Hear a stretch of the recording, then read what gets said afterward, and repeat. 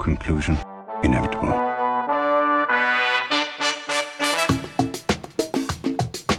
It was a jump to conclusions, Matt. My conclusion was that this idea was not a practical deterrent. My only conclusion can be that it was a Sith Lord. In conclusion. Hello there, folks! Welcome back to another episode of In Conclusion, the only podcast where when it goes 88 miles per hour, you see some serious shit. I am Dan O'Keefe, and joining me as always is Anna Otto. How are you doing, Anna? Dan, I'm high on life today. And also joining us today is our special guest, another Anna, which definitely isn't going to be confusing throughout this episode at all. Anna Horst, how are you? Damn, this is heavy, Dan. I am ready for today. Wait, I didn't say anything Back to the Future themed. I guess it's our density to be together. Okay, now Yes. I'm with you.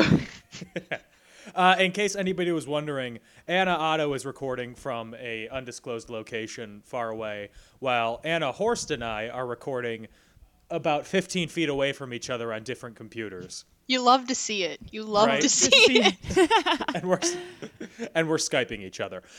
So yes, the movie that we are talking about today is Back to the Future from 1985, the classic. You've all seen it. You all love it. And if you don't, there's something wrong with you. Mm-hmm. Anna Otto, you are wearing a Back to the Future shirt and earrings. Yes.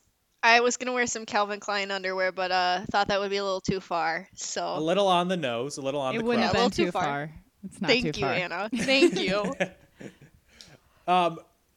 Do you either of you remember the first time you saw it? Yes. Yep. Do tell. Anna, would you like to start since you're our guest? Sure. I remember it was a big deal because it is my dad's favorite movie, and I believe that we just watched it at home, but it was just kind of like such a big momentous thing to kind of just take it in, watching it with my dad.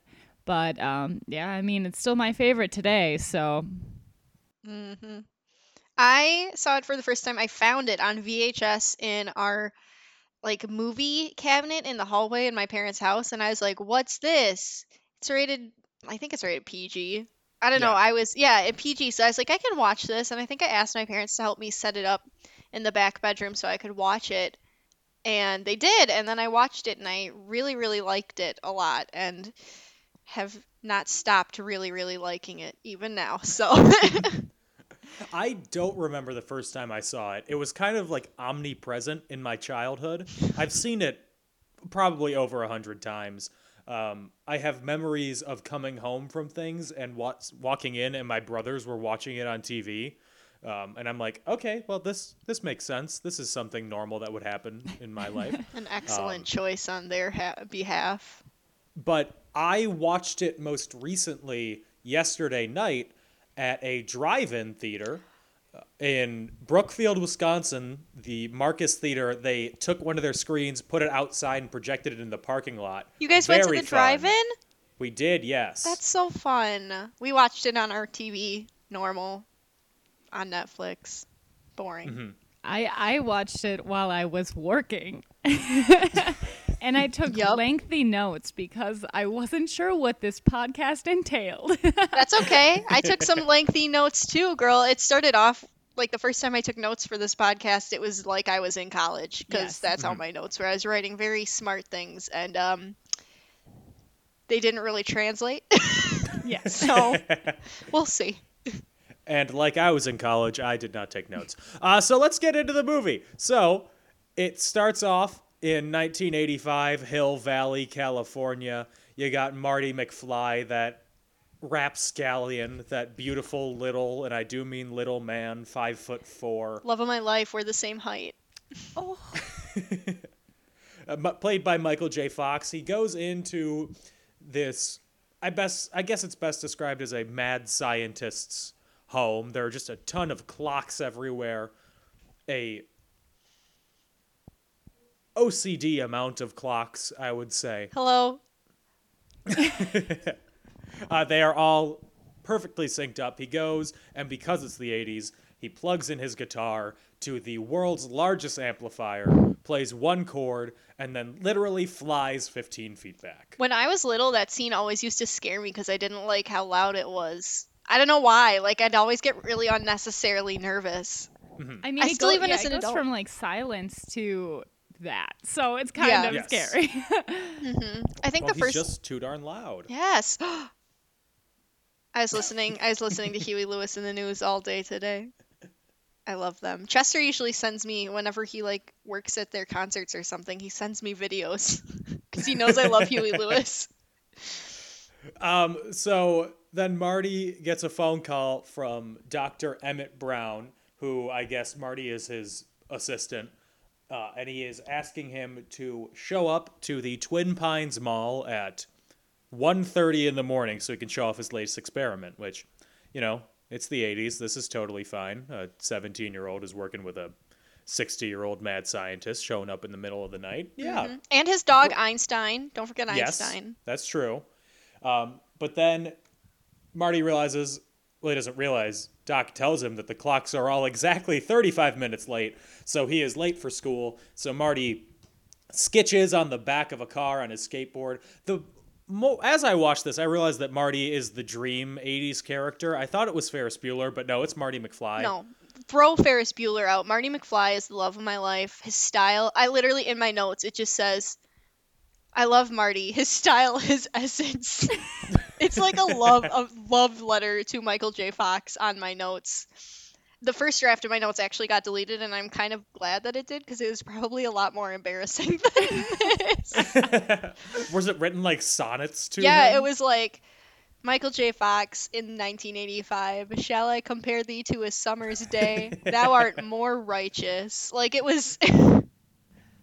When I was watching it, I was kind of comparing like how his girlfriend was like reacting to him, and like he's like perfect, and I'm like, stop like whining. This man is the epitome of greatness, and you don't even know.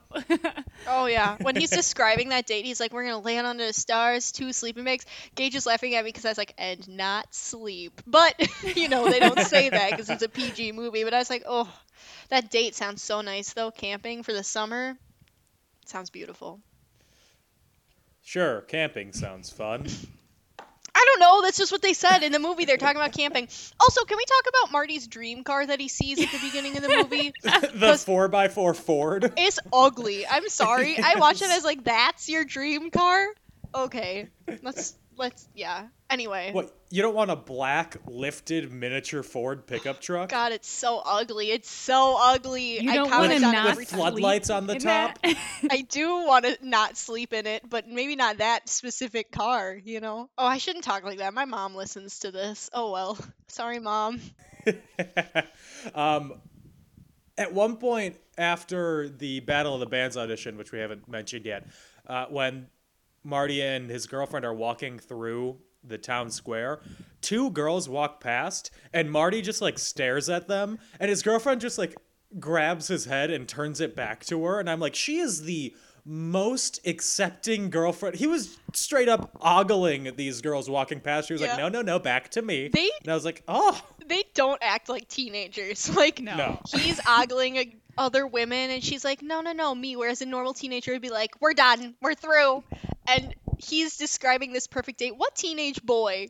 I mean, Dan, you were a teenage boy once. Would you I have was, ever thought actually. to plan such a romantic and nice date like that when you were 17? I haven't thought to plan a romantic and nice date like that now. Oh, sorry, Anna. Might be. Ooh. He gotta It's okay. get that Gage- 4x4 truck first. You know, honestly, I think that if you and Gage got those 4x4 trucks, Anna and I would be much happier. Really?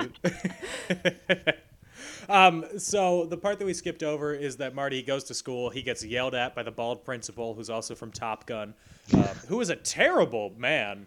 He's like, you're a slacker just like your father. That's why you're not going to amount to anything, which I think amounts to tough love in the 80s. I think that was actually a pep talk. It's just child abuse. Like, I shouldn't be laughing saying those words, but haha, I guess. I can't wait for somebody to take it out of the context with you laughing, going, "That's just child abuse." Oh no, don't meme me. Please don't meme me. Thank you. You're going to get canceled. Oh, crap. The hashtag so- Anna Otto is over party. Yes. We met Marty's girlfriend. She's very nice. She's very cute.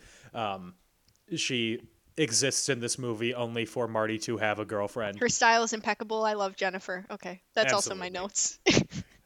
And as they do a Battle of the Bands, Marty and his band, they go to the Battle of the Bands audition, where they play a heavy version of The Power of Love instrumental. But Marty walks into this Battle of the Bands. The rest of his band is there, the Pinheads. They were probably rehearsing or something. He rolls in like he's hot shit, picks up his guitar, and just goes directly to the microphone like, yo, it's my time to shine right now. Dan, he is hot shit. Also, that's Huey Lewis. That's the judge, right? Yes, Yes. and fun trivia fact, his line was improvised. Oh, Even His better. line Honestly, of, I'm sorry, you're iconic. just too darn loud, iconic. right? I also love that they are the Pinheads because it doesn't make sense at all. No. Where did they get this from? Every time so Gage and I watch all the movies together, so that's why I always mention him a lot, and because I can't escape his presence. And we were watching it, and every time a band was shown in this movie, Gage goes, "Look, it's the news." It's Huey Lewis in the news, yeah. Yeah. So then Marty and Jennifer, they're walking around the town square. They get accosted by old ladies who are trying to raise money to save the clock tower because in 1955, on this day, lightning struck the clock tower, keeping it at exactly, I think it was 10:04 10:04, p.m. yep. And they give him a flyer, to which Jennifer writes her grandmother's phone number on it and an I love you message because she's staying with her grandma for the night. What a sweet woman. We love And Jennifer. then Marty ends up going back home where we meet his sad sack mother, who looks like if you were trying to draw a picture of the word depression and the words unhappy marriage, you'd just come up with her. And her father, his father, who is, I don't think Crispin Glover was acting. What do you think about Crispin Glover in this movie? Okay, I love Crispin Glover. I think he is a good actor. I love him in What's Eating Gilbert Grape as the mortician. So that's what I always think of, because like they're kind of the same. And I literally wrote in my notes that he's wormy. Like when Biff, who's a skis bag in every single way, but that's why he's such a good villain.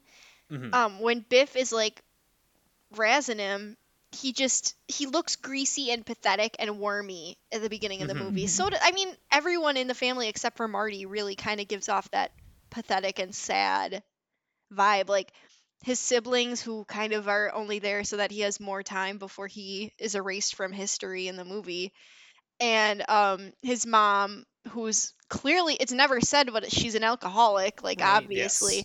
And alcoholism is a disease, and I'm not saying that people who are alcoholics are necessarily pathetic and slimy and wormy, but you know what I mean. But like she they're is. trying to give that illusion that she's sad and pathetic. Same with his dad, who just has no backbone.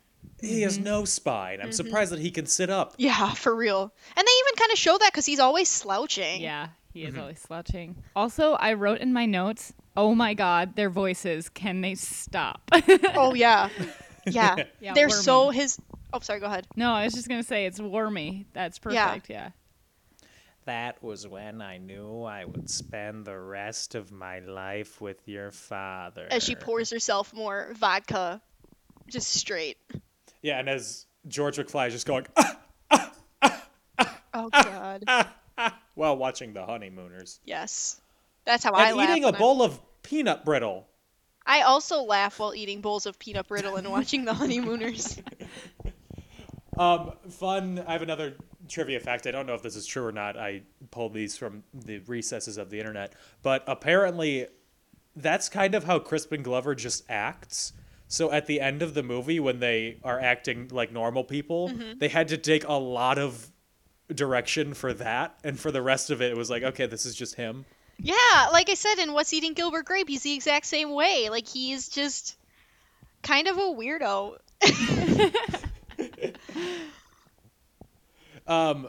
So then time passes. No, I'm sorry. I completely skipped over Biff. Then we meet Biff, Biff. who is a person, a man. He's so terrible, and that's what I love about him. Like, he's such a good villain. It's the same thing as Gaston in Beauty and the Beast. He's such a good villain because he's a real person that you can find. Yes. And that's what makes him scary. I know probably like 10 people from my high school who that might be who they turn into. Oh, yeah. I don't Comb know yet. over and all. Yeah. Oh, what a comb over. And he's having George, who is his underling at whatever company he works for, write his reports for him. And then Biff needs them back to rewrite in his own handwriting. He tells Marty to say hi to your mother for me. And then he leaves. Biff is just we see him as the biggest villain. He's like a villainous used car salesman is he a used car salesman? I don't know what his job is. I don't think it's ever really said, except for the fact that Marty's dad works for him. Like, Yeah. it's more clear at the end of the film what his job is, but we don't know whether or not he has that same job at the beginning or not. It kind of seems like they're doing something with car insurance. Like, he was just kind of saying, like, you have to pay for this. Like, you gave me this car. It was, not totally specific. Something like that. Because he goes on about how, why didn't you tell me your car had a blind spot? Well, all cars have blind spots, Biff. Yeah, have you ever been in a car before? Literally, have you ever driven in your life? But, yeah. So then we go on. It is later in the night. Marty is asleep on the bed in a position that I don't think is humanly possible. Gage sleeps like that, and they both look like they are hit by trucks. Like, I told Gage, I paused the movie, I was like, this is how you sleep. You look like you were run over by a car. And so does Marty. Is Gage okay? Honestly, who's to say? No, I thought that kidding. was just a fictional thing that no one sleeps like that. I guess it's because, like, otherwise your arm gets, I don't know. I sleep, like, curled up in a ball, so I really don't know. His face is like slammed onto the side of the pillow. His ass is up in the air. Yeah. But his hips are shifted as far over as they can go. It's like he's trying to fit into a hole in a wall. Oh, yeah. It was But almost, he can't. it was almost as if Robert Zemeckis went into the scene and went, okay, throw yourself on the bed and hold whatever position you land. Like, don't tense yourself. Just loosely fall on the bed. And then later in the movie, we see that's how he always sleeps. Mm-hmm. Because when we come back, he's asleep in the exact same position. Ugh. Oh, boy. So he gets a call from Doc to come over to the mall, the Twin Pines Mall, where we see that Doc has souped up a DeLorean, a beautiful stainless steel car, to be a time machine. Ride in style, baby. And he puts his dog Einstein in the car. They have synced up watches. Doc turns to Marty when this thing hits 88, you're going to see some serious shit. They drive the car directly at them. If it didn't hit 88, they would have seen some serious shit. It would have been God. Yeah, for real. And the car disappears right as it hits them because it travels through time. I will say, just touching on that, it looks pretty good. Like, from a CGI standpoint, for the It does, 80s, yeah. it's not bad. The only effects that they really had was just they had to overlay the fire on the ground with them. And you can notice it, but it looks totally fine. Yeah. Marty is also filming all of this on a camcorder. So Einstein comes back. He's perfectly fine. Okay. The car is cold. Yes, and Marty goes, "What, is it hot? Marty, it's covered in ice." The car... I don't know, that line always gets me. I'm like, no, you dummy, the car is not hot. But... And then we see that the flux capacitor, which is the thing that makes time travel happen, is powered by plutonium. It needs a nuclear reaction. And I bet you're wondering, Doc, How did you get this plutonium? Well, he was hired by some Libyan terrorists to build a bomb for them. He took the plutonium and instead gave them a bomb casing filled with old pinball machine parts. I want to know who wrote that line? I know it was Robert Zemeckis who wrote it, but what events in his life caused him to come up with that sequence of events? I feel like you rolled some word dice. You know? Okay, so how are we going to get rid of the Libyans? Are we going to roll this dice, Okay, it says fake bomb. Okay, roll it again. Filled with pinball parts. Okay, here we go. Also, we very much just villainized all Libyans from now on. Oh, yeah. Yes. Yeah. When I think of, this is bad, but when I think of Libyans, first I think of Libya and the Yes. Libyan Revolution and Muammar Gaddafi. And then I think of Back to the Future. Yes. Because I don't know anything else about Libya except that they had that green flag. Yeah. And Yeah. somehow Doc Brown managed to get in contact with them. Yeah. The Libyans driving a VW bus. The Libyans come up. They find him. They shoot Doc Brown. He's lying there dead. Marty sees all this. He hops into the DeLorean. He gets in. He rides away. He drives. He goes, let's see if these bastards can do 90, completely forgetting what he learned literally 4 minutes ago. Oh, yeah. Marty would be dead a million times over in this movie, though, if people either hadn't run out of bullets or were better shots. Yeah. You know, Yes. like he literally gets away from the Libyans because they don't have any more bullets. And then they pull out like this rocket launcher, but they never shoot it at him. It just makes me laugh every time. I'm like, he would be so dead if this was real life. The Libyans can't do 90 because Marty hits 88. He goes back in time, barely missing the photo hut in the parking lot of the Twin Pines Mall. Instead, the Libyan van hits it. And he ends up driving into a van. Or not a van, into a barn.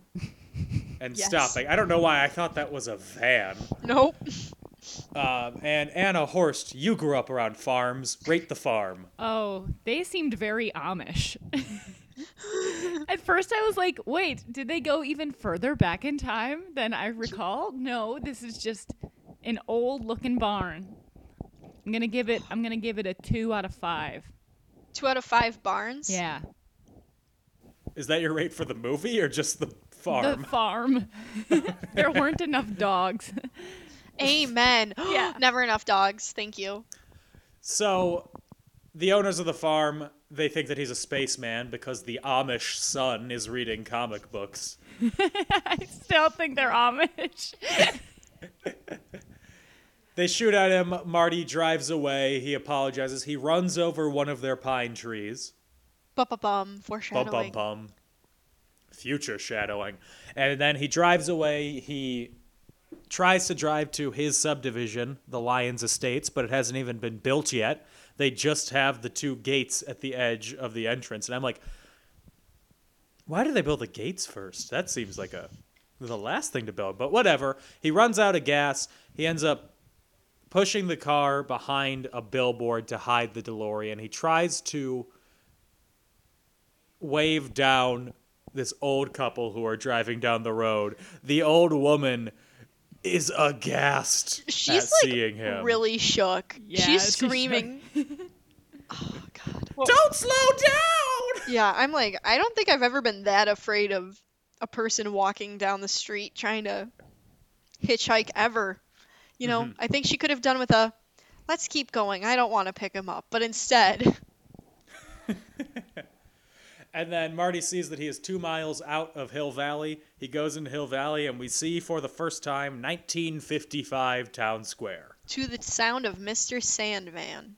Yes. What were your 2's thoughts Anna- on seeing that? What did you feel in your Oh, I hearts? love it. That's where I wanted to be. Besides the racism, that's where I wanted to be. Whenever I watched this movie, there was a little diner by my grade school called Furch's, and it was like ice cream and, you know, fried food and whatever. And I used to walk there after school with my friends, and we used to get in trouble a lot for being really loud because we were middle schoolers. But I started craving that custard really bad while this scene was playing. I was like, you know what? I could really go for some Furchess right now. Listen to some Elvis. They had the clock where Elvis's hips are shaking to keep the time. Yeah. That's what that made me think of. Also, it made me think of how expensive the set dressing must have been, having to go from making the whole town 1980s to making it 1950s to 1980s. It just looked expensive. I was like, I cannot even fathom the amount of money that goes into making movies sometimes. It is the Universal backlot, though. True. I've been there. Fun fact. Oh, really? Yes. Before or after it burned down? Before, I think? I don't know. Because there was a fire in 2008 on the backlot. Oh, it was after then. Definitely after. And then they rebuilt it. Yeah. Marty stumbles into the corner diner. He has to use the phone. He finds Doc Brown's address. He goes out. He sits down at the bar and he asks if he wants to order something. Anna Horst, do you remember exactly what his order is? Oh, he wants a Pepsi free. Of course. Is this movie peak Pepsi? Because of Pepsi free? Is that why? Yes. I mean, maybe. I mean, a Pepsi in the 80s was probably pretty cool. I don't know why that made me laugh. I want if we ever have merchandise for the show, Yes. I want the only piece of merchandise to be a t-shirt and in plain white letters, a Pepsi in the 80s was probably pretty cool. Yes. I'm down for that. I will make that. I can make that happen. Okay. Yes. And he ends up ordering a coffee, which doesn't have any sugar.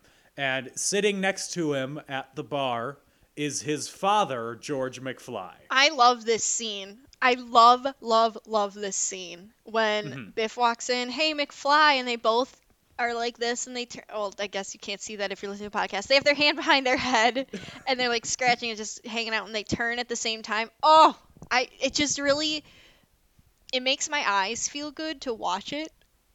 So I just really like it.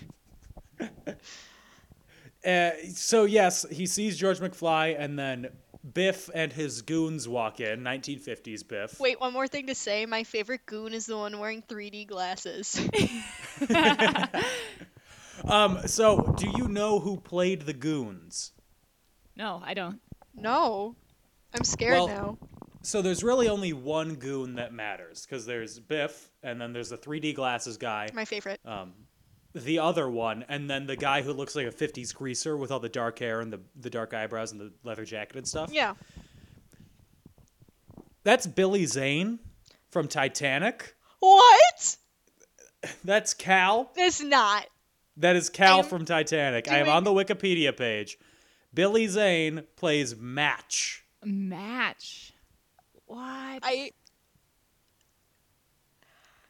I can't close my mouth. I'm looking it up because I honestly don't know that I've really paid attention to what they look like so much besides the chase scene. Oh my god. Oh, what? I'm looking at the picture right now. I am so shook because I've seen this movie a million times. I never realized he just looks like a plain normal guy. I mean, I guess he is a plain normal guy except for the fact that he's, famous. But I'm just shooketh. I'm shooketh. Oh my god. When I watched it last night, I was half just staring at him during all the scenes where you could see the goons. I was like, it's Billy. You can tell once you know it's definitely him. It looks exactly like him. But he does nothing to stand out the entire time. No, he doesn't. He's a background goon. He's not even my favorite goon.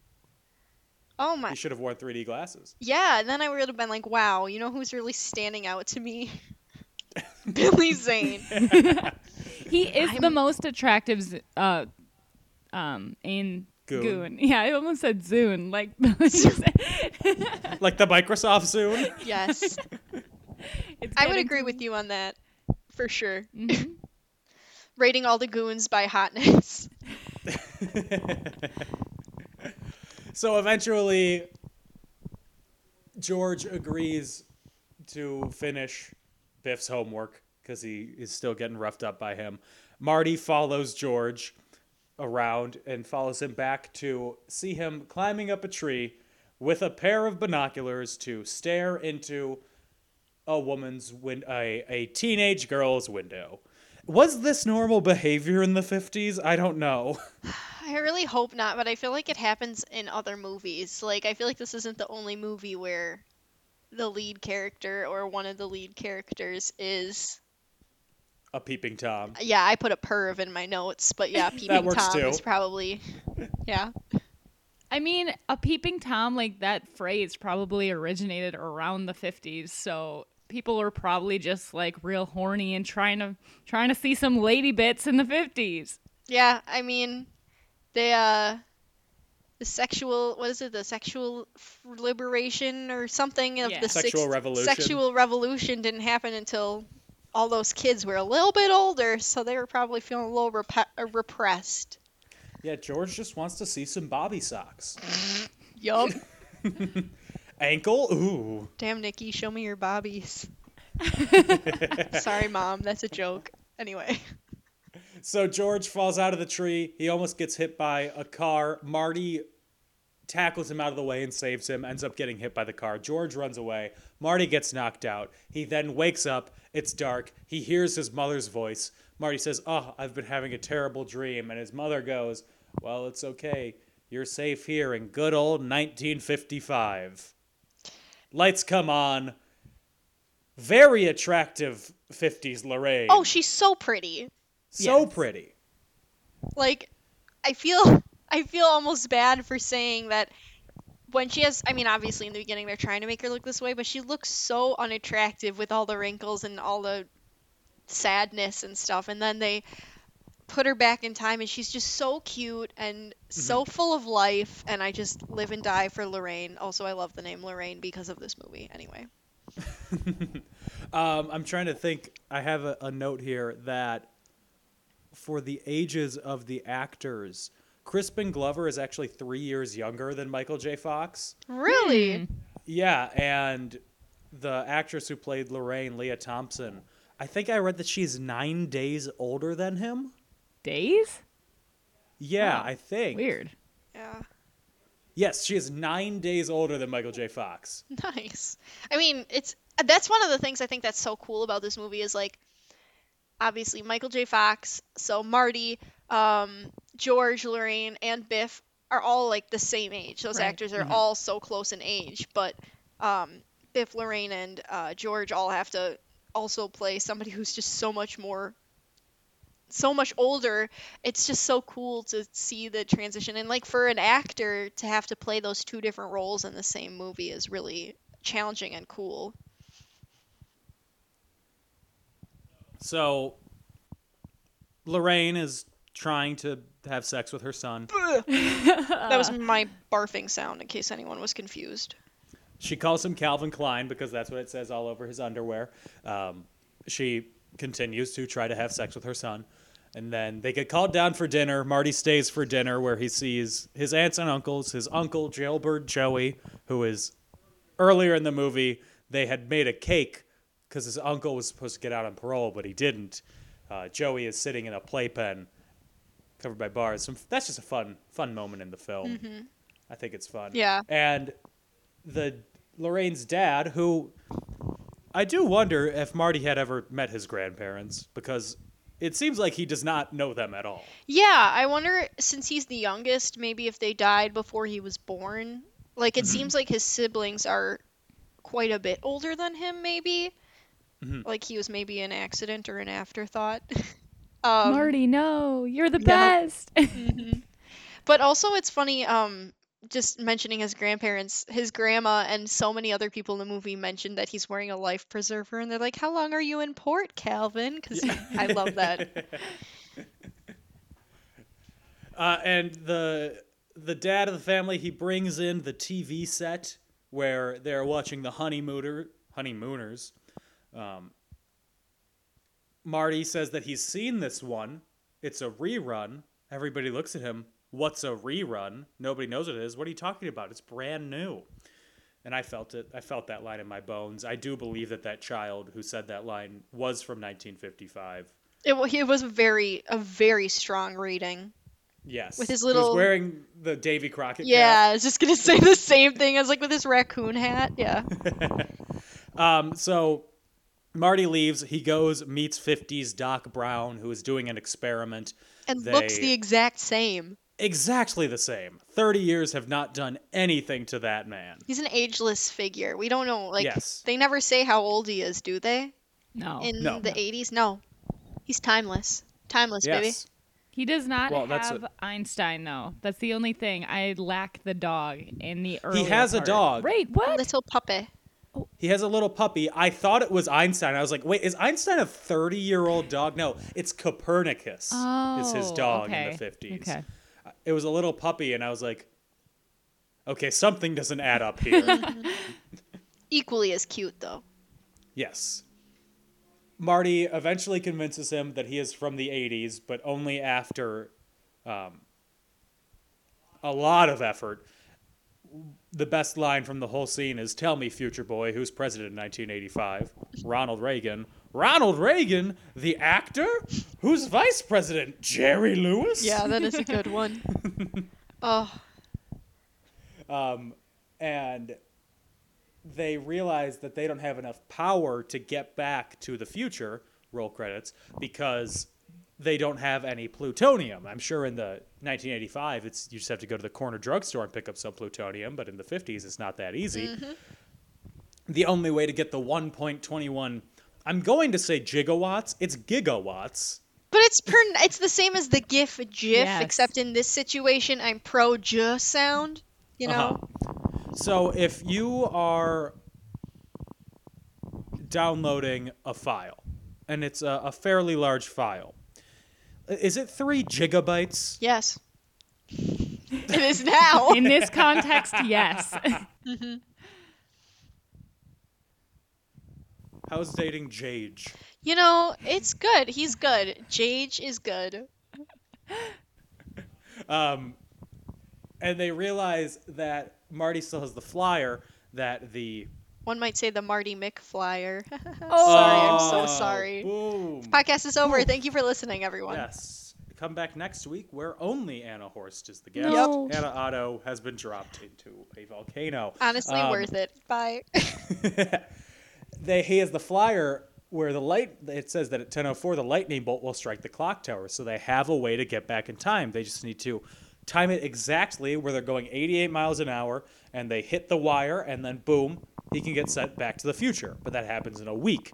And Doc asks, you haven't done anything that would have changed the events of history, right? No, except that he's met his parents and made it so that they didn't meet. So now he has to go and get his parents to fall in love, which is kind of difficult because his mom wants to have sex with him. Ew, that is a great plot line, but it skeeves me out at the same time. It's so skeevy. So Marty spends the most of the rest of the 50s trying to get George to ask Lorraine out. And every time he does, she falls more in love with Marty. Yeah, she's so into him. Like the first time she goes up to him to be like, "Hey, my friend George is into you." She's like so excited to see him. She turns around and goes, "Calvin," and slams back into her locker like she's seen a ghost. I was like, my back hurts just hearing that. Oh my god, she's so obsessed with. Why are you so obsessed with me? Don't sue me, Mariah Carey. Thank you. How do you two feel about her fits? Her outfits. Oh, her fit? Go ahead. Yeah. Well, geez, Lorraine, she's killing it with all of it. I would wear every outfit she's wearing. Also, like, I'm not to spoil it, but like her dress for the dance, and That's then what I was when gonna say. When she like takes off her little like sweater, oh girl. That's what I was gonna say. That dress is so cute. It's such a good color on her. But I will say, in terms of style, I love her fit, but I'm much more of an 80s style because I like jeans a lot. I like pants, unlike Pants. most people. So what happens is they go to the corner bar where all the kids are hanging out.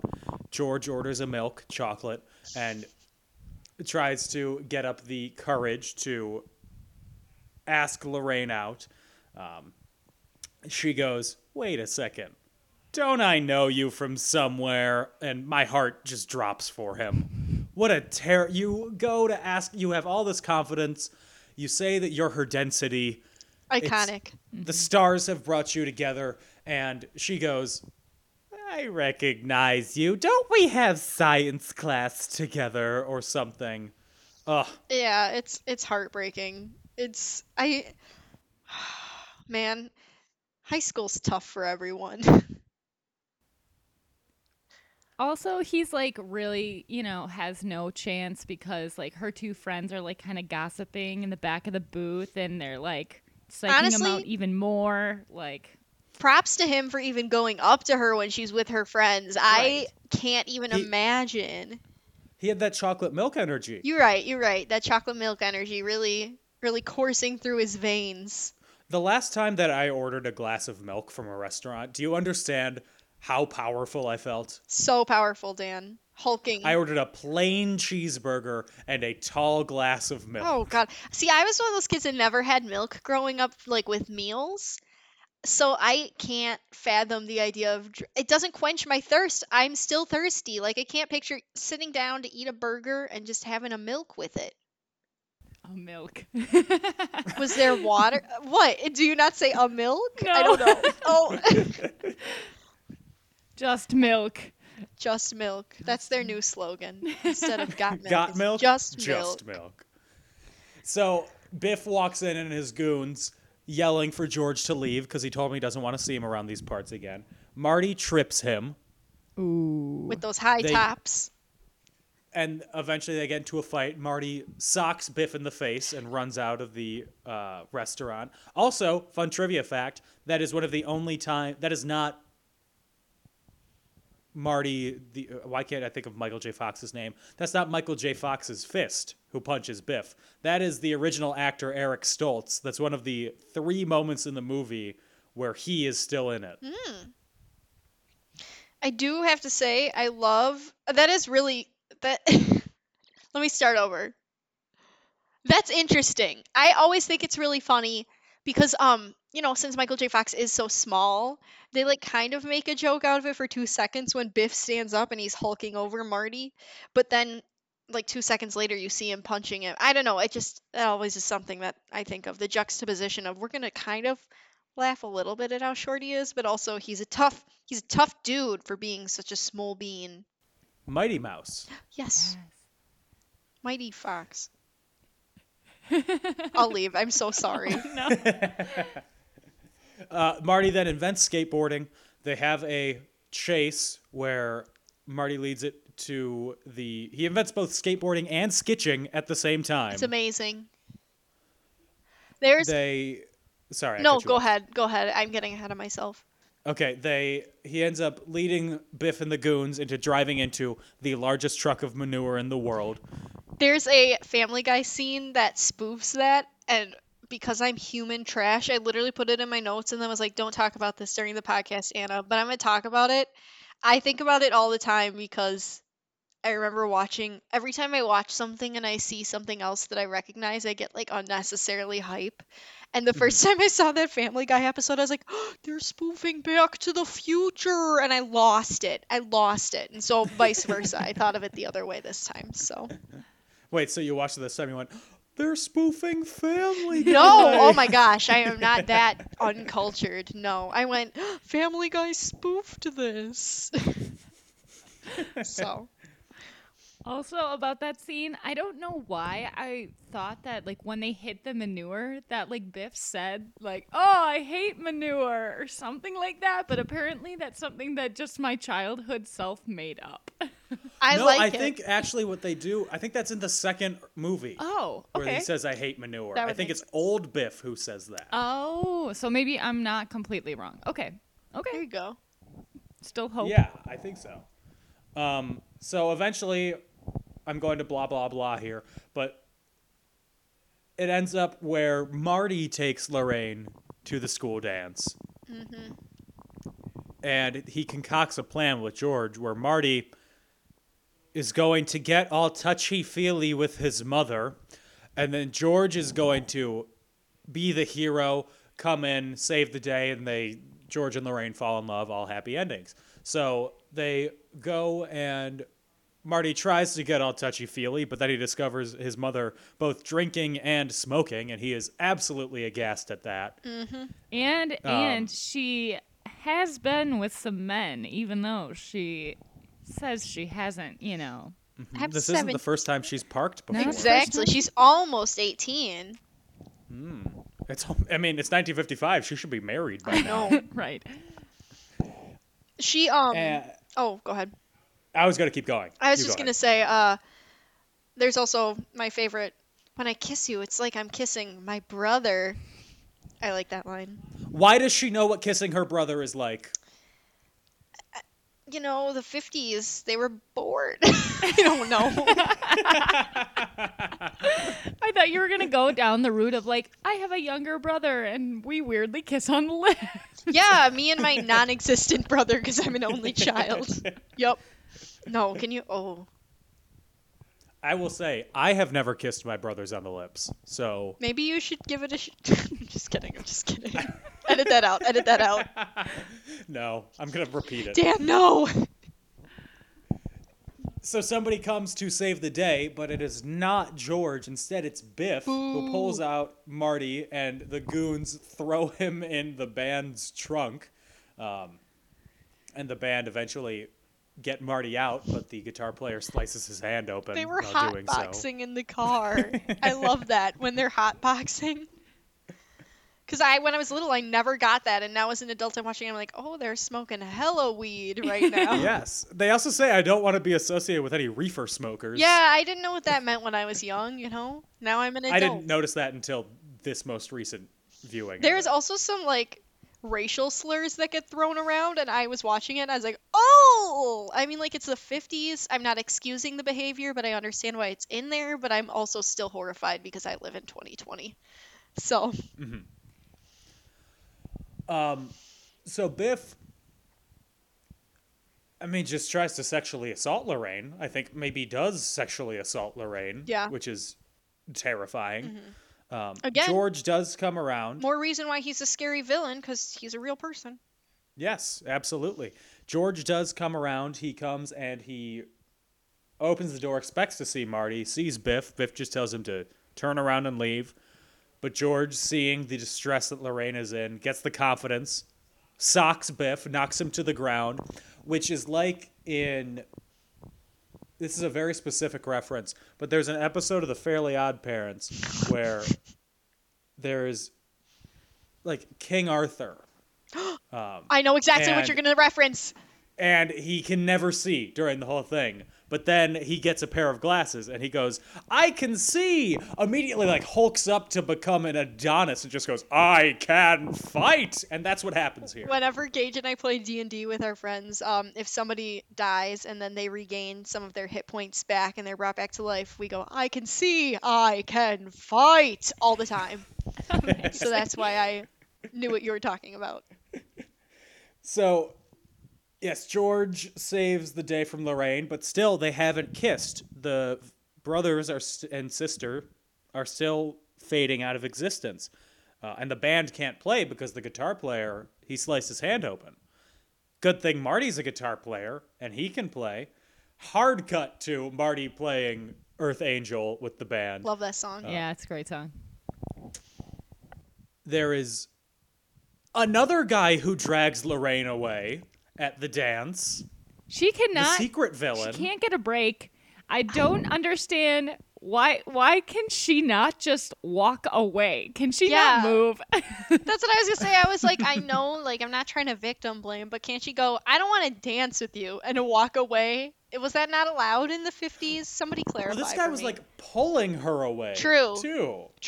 True. He was just... And his laughter, it's creepy. He's a creep. Mm-hmm. I don't know. He seems like the school weirdo that nobody actually wanted to go to dance with, and now he's just stealing other people's dates. Yeah. So eventually the two kiss right as Marty is about to fade from existence. When they do, he perks back up immediately. He then sings Johnny Be Good and plays the guitar just like he's ringing a bell. The It's in. the 50s people do not enjoy it. They think the music is interesting. You might not be ready for it, but your kids are gonna love it. Yes, absolutely. And then he says goodbye to his mother. She's no longer trying to have sex with him, which is character development. What an arc! What an arc! He goes into the town square where I'm sorry. No, I cut you it's off. okay. I was gonna say let's also take a moment to remember that this movie, while it's amazing for many reasons, insinuates that Chuck Berry gets his music from a white boy. Right. Yes. Let's just touch on that. I'm just gonna say that's not good. Not one of the redeeming qualities of this film. Chuck, this is your cousin Marvin. Marvin Berry? You know that new sound you're looking for? Well, listen to this. And to quote John Mulaney, let's take that away from them. Yeah, but that's just one thing I just felt like we should touch upon. Yeah, there are some unfortunate implications Yeah. Yes. in the film. Again, I'm not saying it's okay. I'm just saying I get that the times were different. Yes, that was 35 years ago, and Yes. people are, hopefully people are more aware of things. But anyways, Marty goes into the town square where Doc is setting up the experiment. They say a heartfelt goodbye. Marty slips a note into Doc's jacket, warning him of what is going to happen to him in 1985. Doc finds the note in the jacket while the storm starts to pick up and starts ripping it up because it would affect the future too much. Sad. Sad, sad, sad.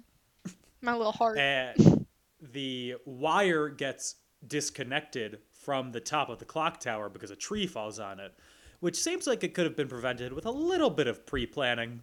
Yes. Some A little bit electrical of knowing tape, where the perhaps. trees are. Yeah.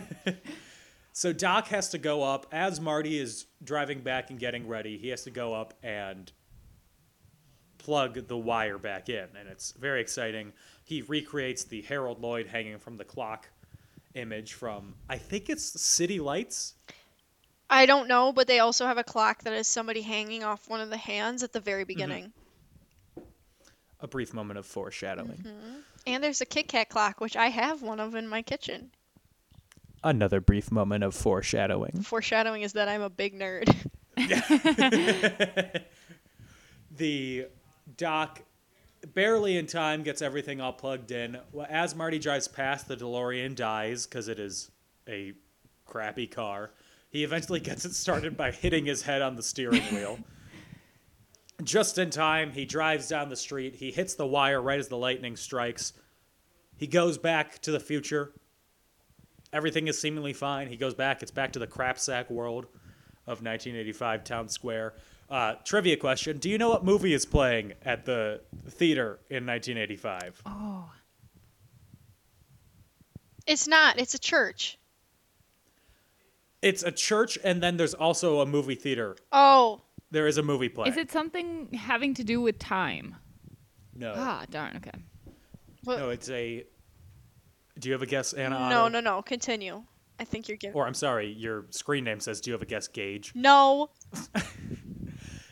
The movie is Orgy American Style. I had no idea. That's That was nasty. Well, isn't it right next to an adult, store?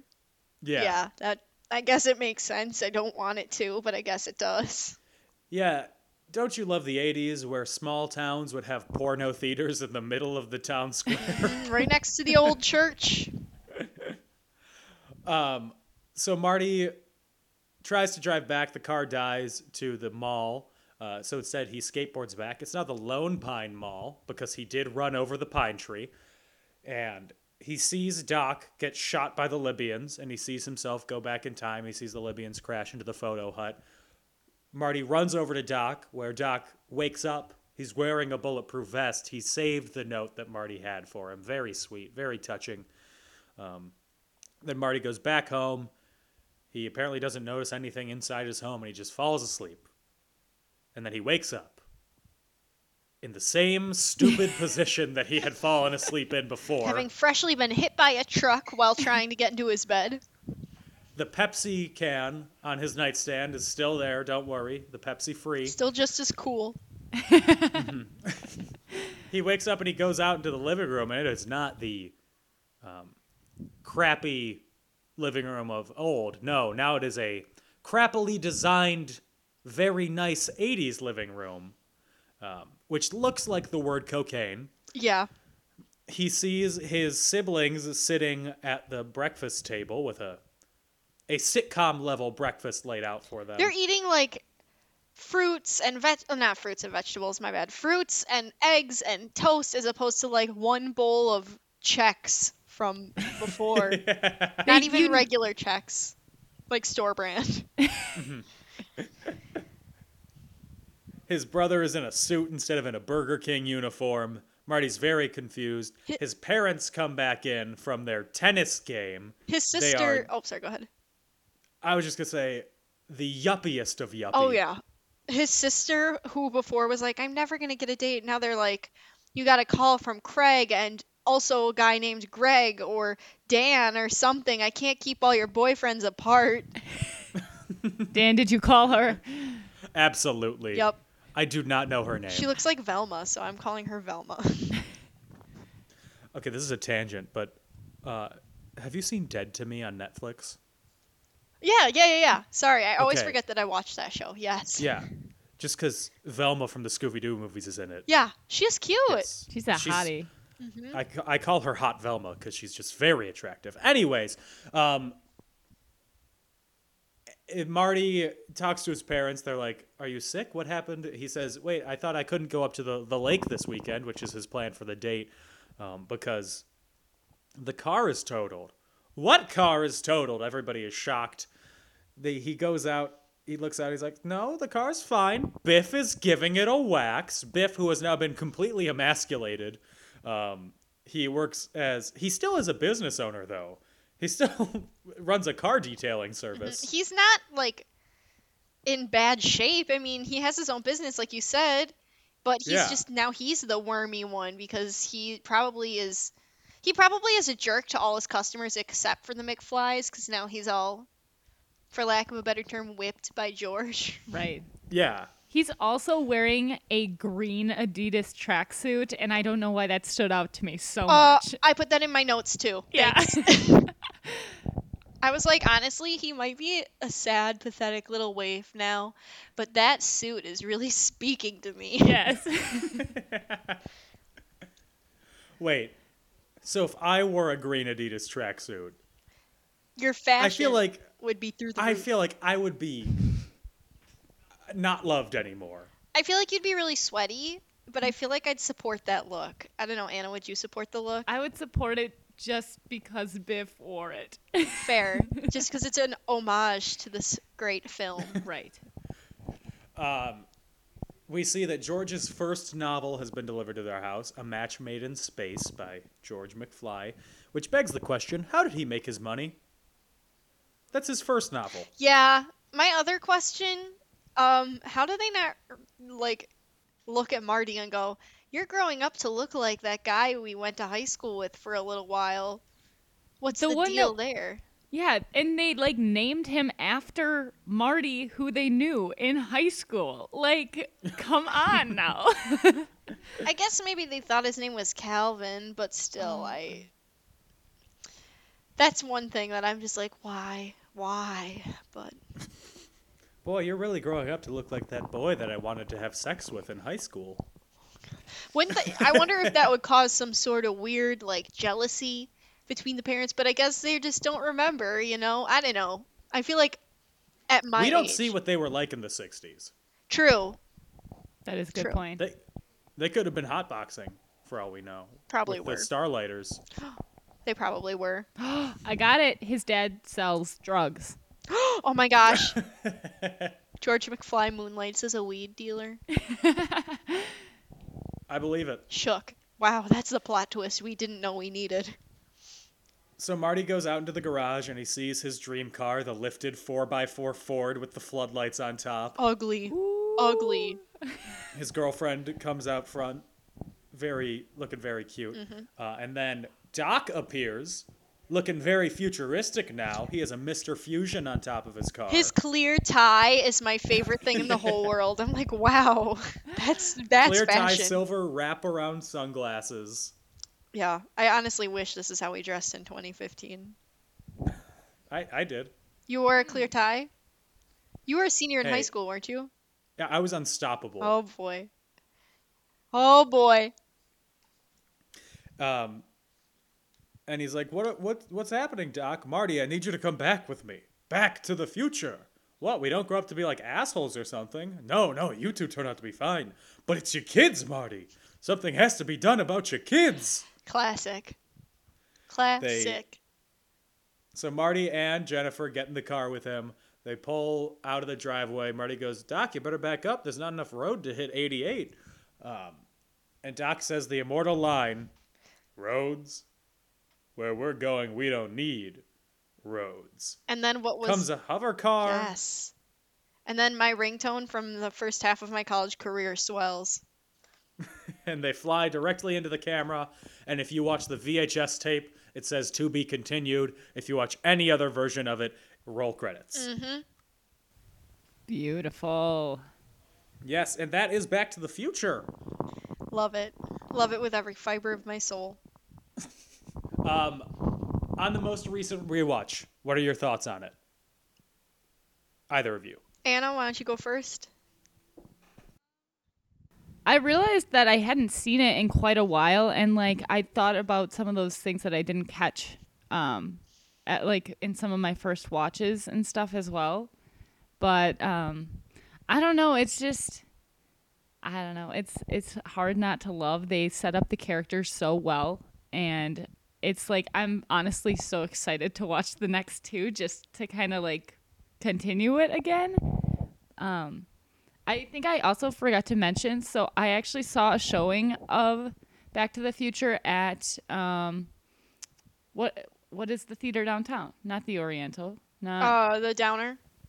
Not Downer either. The Riverside? Riverside. And Christopher Lloyd was there, and he did a whole like spiel before the movie, and then he kind of did like a watch along with everyone. That's so fun. So it kind of reminded me of like going back to that, like I love Christopher Lloyd so much. Oh, that's so fun. I know more of the script than I realized. That's what I learned. Yeah. I was quoting it. I sang it with the movie, which normally I hate when people do that, but I had to. And I could sense that the level of annoying that I was being was rising.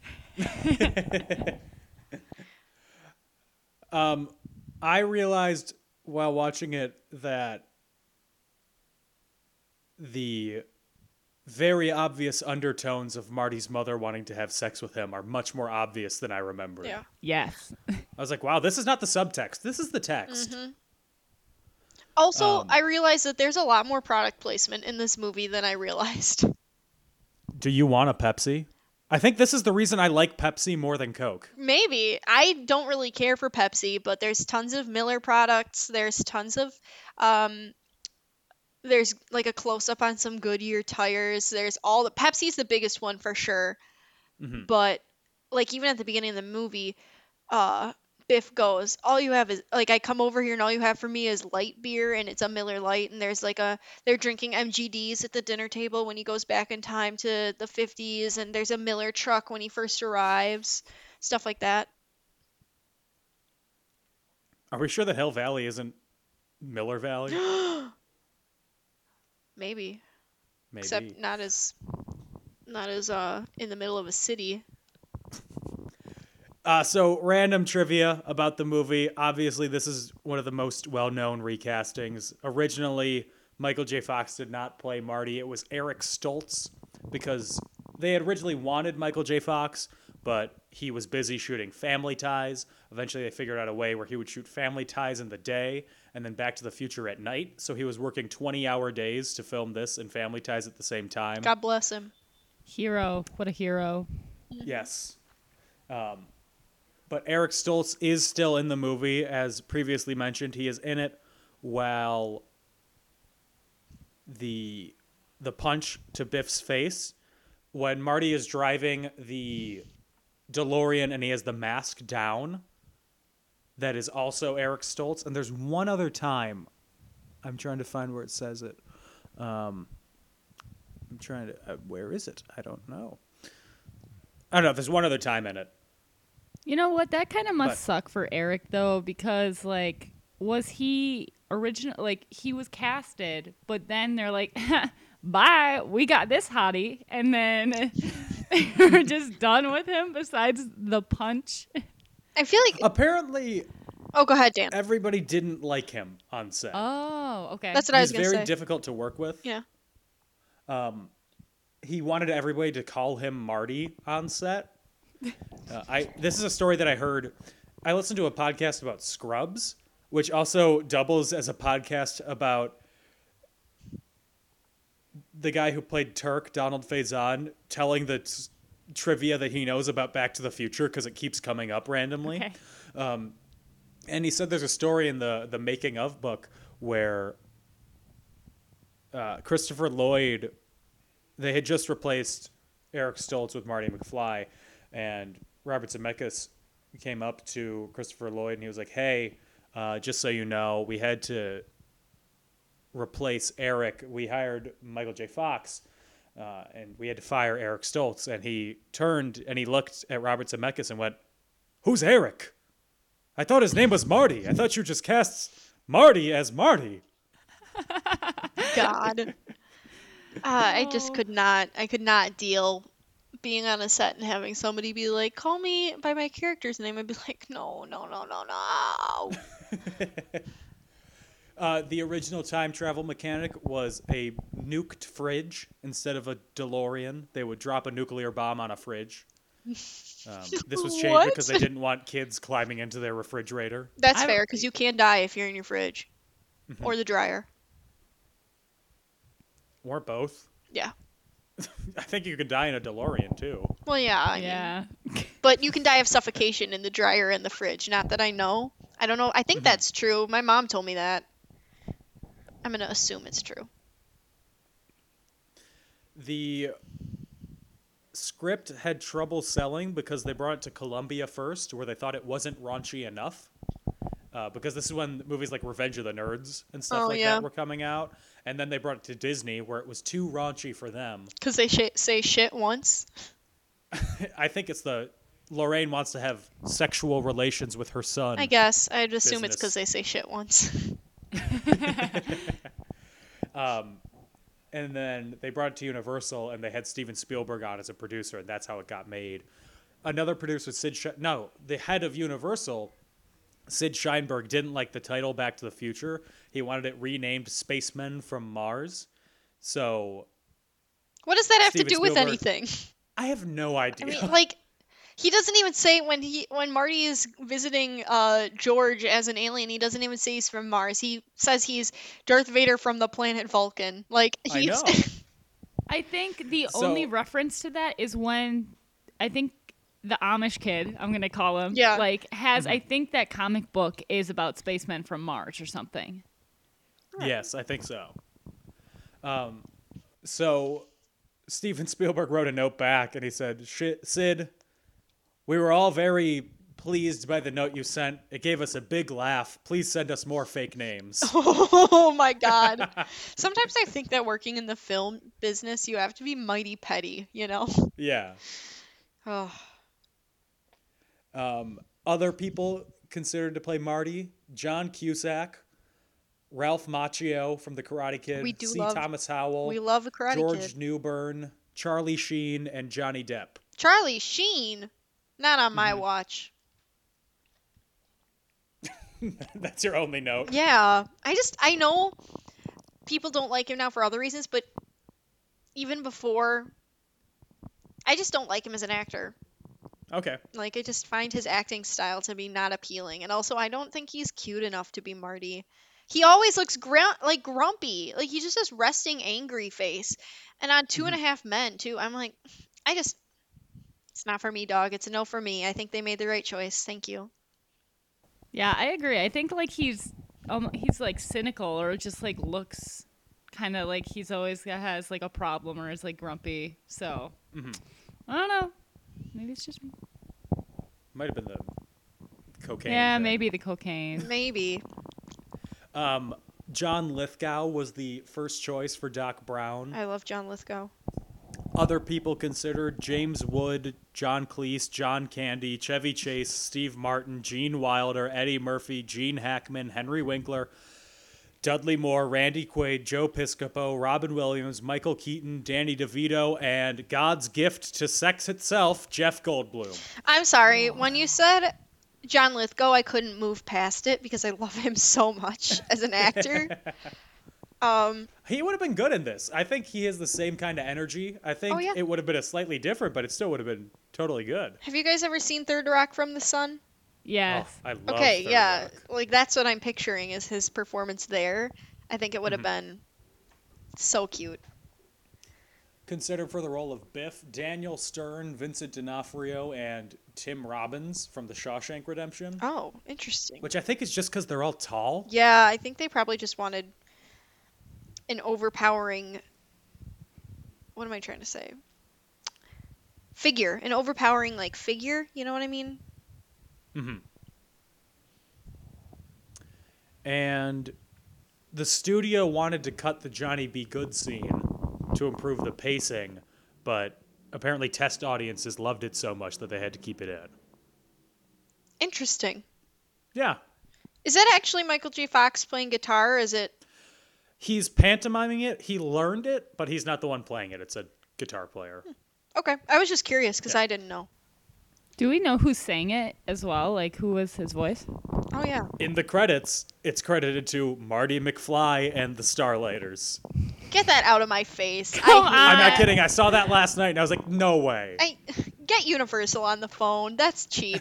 It's probably Drew Seeley, you know, the guy who sang for Zac Efron in the first High School Musical movie. Yes, he time traveled back so he could sing in Back to the Future. Absolutely. What's the best scene in the movie?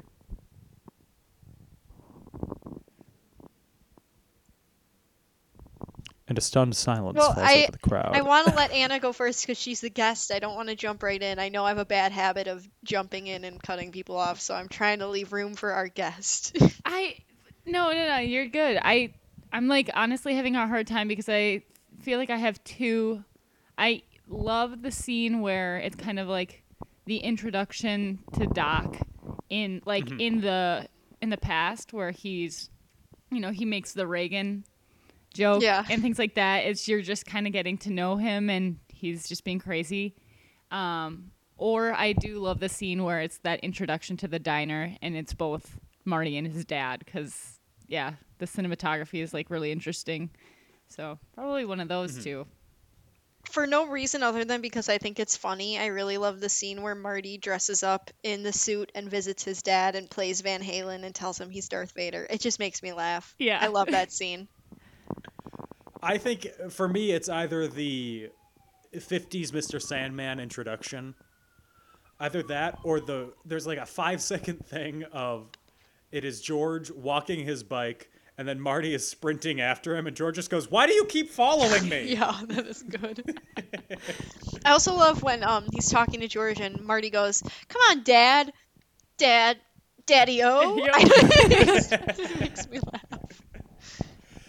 laugh. Is there which actor is really just given too much in their performance? Too much. Too much. Crispin. Goon number 3. Yes. Oh. Wait, so is Goon number 3 not Billy Zane and not 3D? It's the other one? The other ugly one, yeah. I don't know. I love Christopher Lloyd so much in this movie. He's my favorite. I mean, it's hard to not say Michael J. Fox, but I'll give it to Christopher Lloyd. I love Michael J. Fox, but I still gotta say that Biff, Lorraine, and George, for me, they have to work the most because they're essentially playing two different characters in one movie. Right.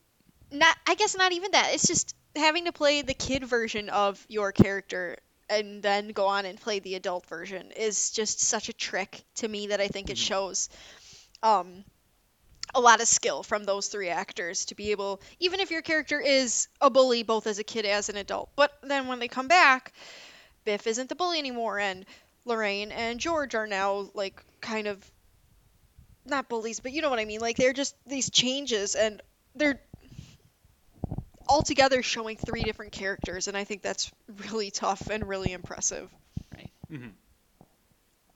It's George for me. Yeah. It's his laugh. Oh, That's the whole no. thing. There's no sound comes out when he laughs. It's like he's choking on a frog that is also trying to ribbit in his throat. Ew. Oh God. Oh God. How would this be different if it was made today? I mean, obviously we have the usual CGI, but how would the pacing or character work, or would it be set in 1990 because that's what the time difference is now? Could this even be made today? I would think it would be really interesting to see what they predict the future as. So that's more of a number 2 question. But yeah, I don't know. It would. I almost feel like people would be weirded out if they went back to what it would be the 90s, right? It would be 1990 if they made it in 2020. Right. I don't know, because there wouldn't be that much of a drastic change. Yeah. Guess. I agree. I feel like things wouldn't be as stark of a contrast. I feel like, well, maybe for like, I mean, he was 17. If you sent it today's 17-year-old back into 1990, it'd probably be that stark of a contrast. Like we weren't alive in the 90s, but we were around close enough that the things from the 90s that were popular kind of bled into when we would have memories. Wait, what do you mean we weren't alive in the 90s? No, were all we alive were in alive the in the 90s. 90s. I mean, like, we weren't making memories in the 90s necessarily. Like, Speak for yourself. Dan, do you remember what life was like when you were 3? Do I? Oh, boy. I don't. No, I don't. Yeah, but you know what I mean. Like, I feel like though we were alive in the 90s, the things we actually remember would have bled over more into the thousands when we can remember. So sending us back wouldn't be so exciting. Like, I think I would personally be really excited about, I don't know, my parents wore a lot of windbreakers in the 90s. Yep. Windbreaker time. I'd just be excited about Will Smith's rap career. Yes. Yes. And also, oh, wait, no, that's the thousands. The purple and green ketchup. Oh yeah. Yeah.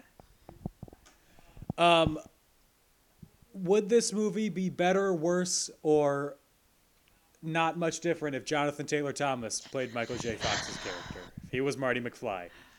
Dan, I was emotionally and mentally preparing for this question all week. And I don't know, Dan. I don't know that I could do that replacement for once because I just really like Michael J. Fox in this role. I mean, also, this would have been before JTT was born, but I don't think I could switch him out for once in my life. So, you couldn't have teenage JTT. Let's just ignore the whole... He can time he's travel. time Let's just say traveling. that. Yeah.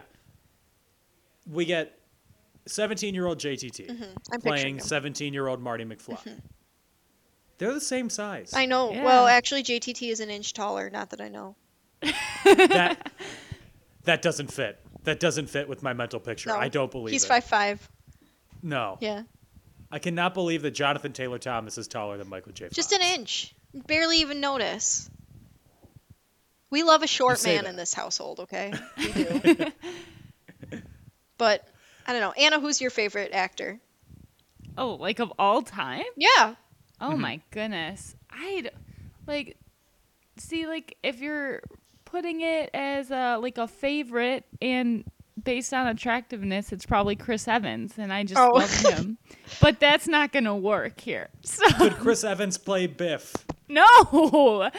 No, he'd be like, "Here's a puppy. I'm sorry I hit you." Yeah, pretty much. He'd be one of the goons, maybe. Yeah, he could be a good goon. He'd look like He could be Billy Zane. yeah, probably. But yeah, I don't know. I'm fine with their casting. I love the casting. Fair. I think it would be better if Jimmy Stewart played Doc Brown. I was thinking the same thing. I honestly would love to see it. I would love to see it. Tell me, future boy, Yes. who's president in 1985? Ronald Reagan, my friend? Pretty much. And what movie does this remind you of the most that is not the sequels?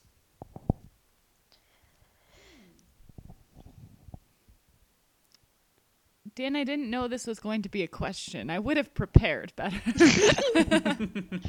This one's always a little hard It for is. me. Yeah.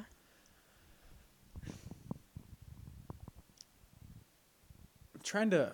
This is a difficult one because it has parts of a ton of different movies, but there's nothing that's like, oh, it's just like blah blah blah. Yeah, it also inspired a lot of stuff. Like I would venture to say like there's other time traveling movies now, whether they're serious or not, that probably gain some of their inspiration from this movie, you know?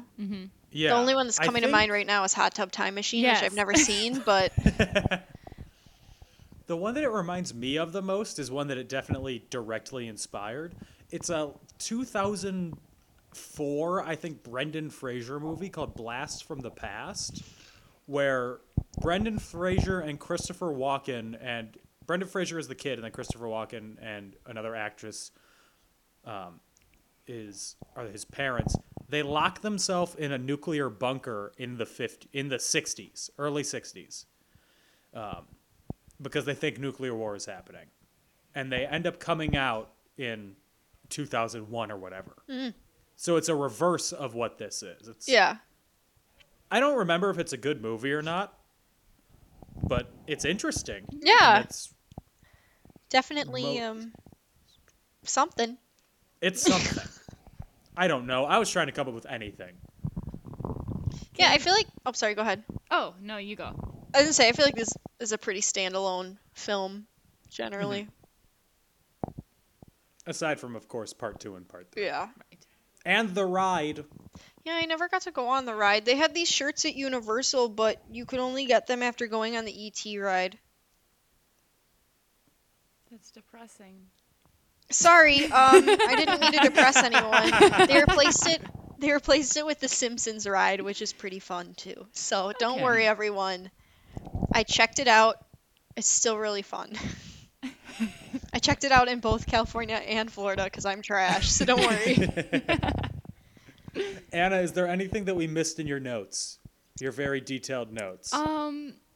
I was going to mention what it could remind me of, or what it kind of Okay. reminds me of. You mentioned Third Rock from the Sun. It kind of, there's some parts of it like have that weird like, you know, we're from a different time, from a different place kind of feeling to it that reminds me of it. I mean, it's not a movie, but I kind of, when you mentioned that, it just made me picture Joseph Gordon-Levitt playing Marty McFly, Yes. but like with his long Third Rock from the Sun hair. uh-huh. Yeah. If they had remade Back to the Future, it would have need to have been in like 2001 with John Lithgow and Joseph Gordon-Levitt as Doc and Marty. I stan. I love yeah, that. I stand too. Yeah, that's good.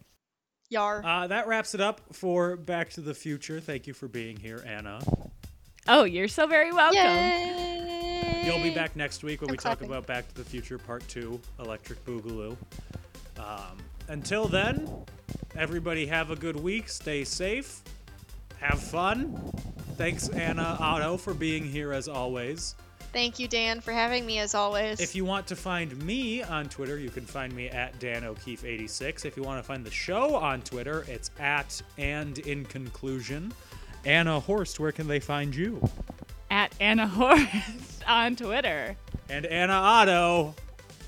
Yeah, on Instagram, it's at Autobots818. Oh my gosh. Let me start over.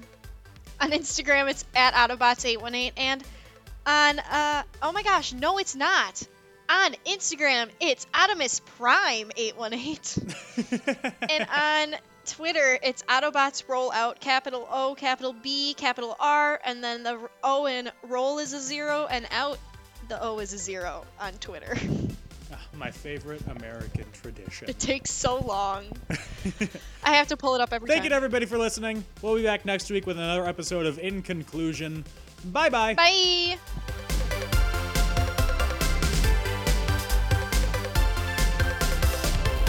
All right, Gage, we're going to start soon, so can you complain quieter, please?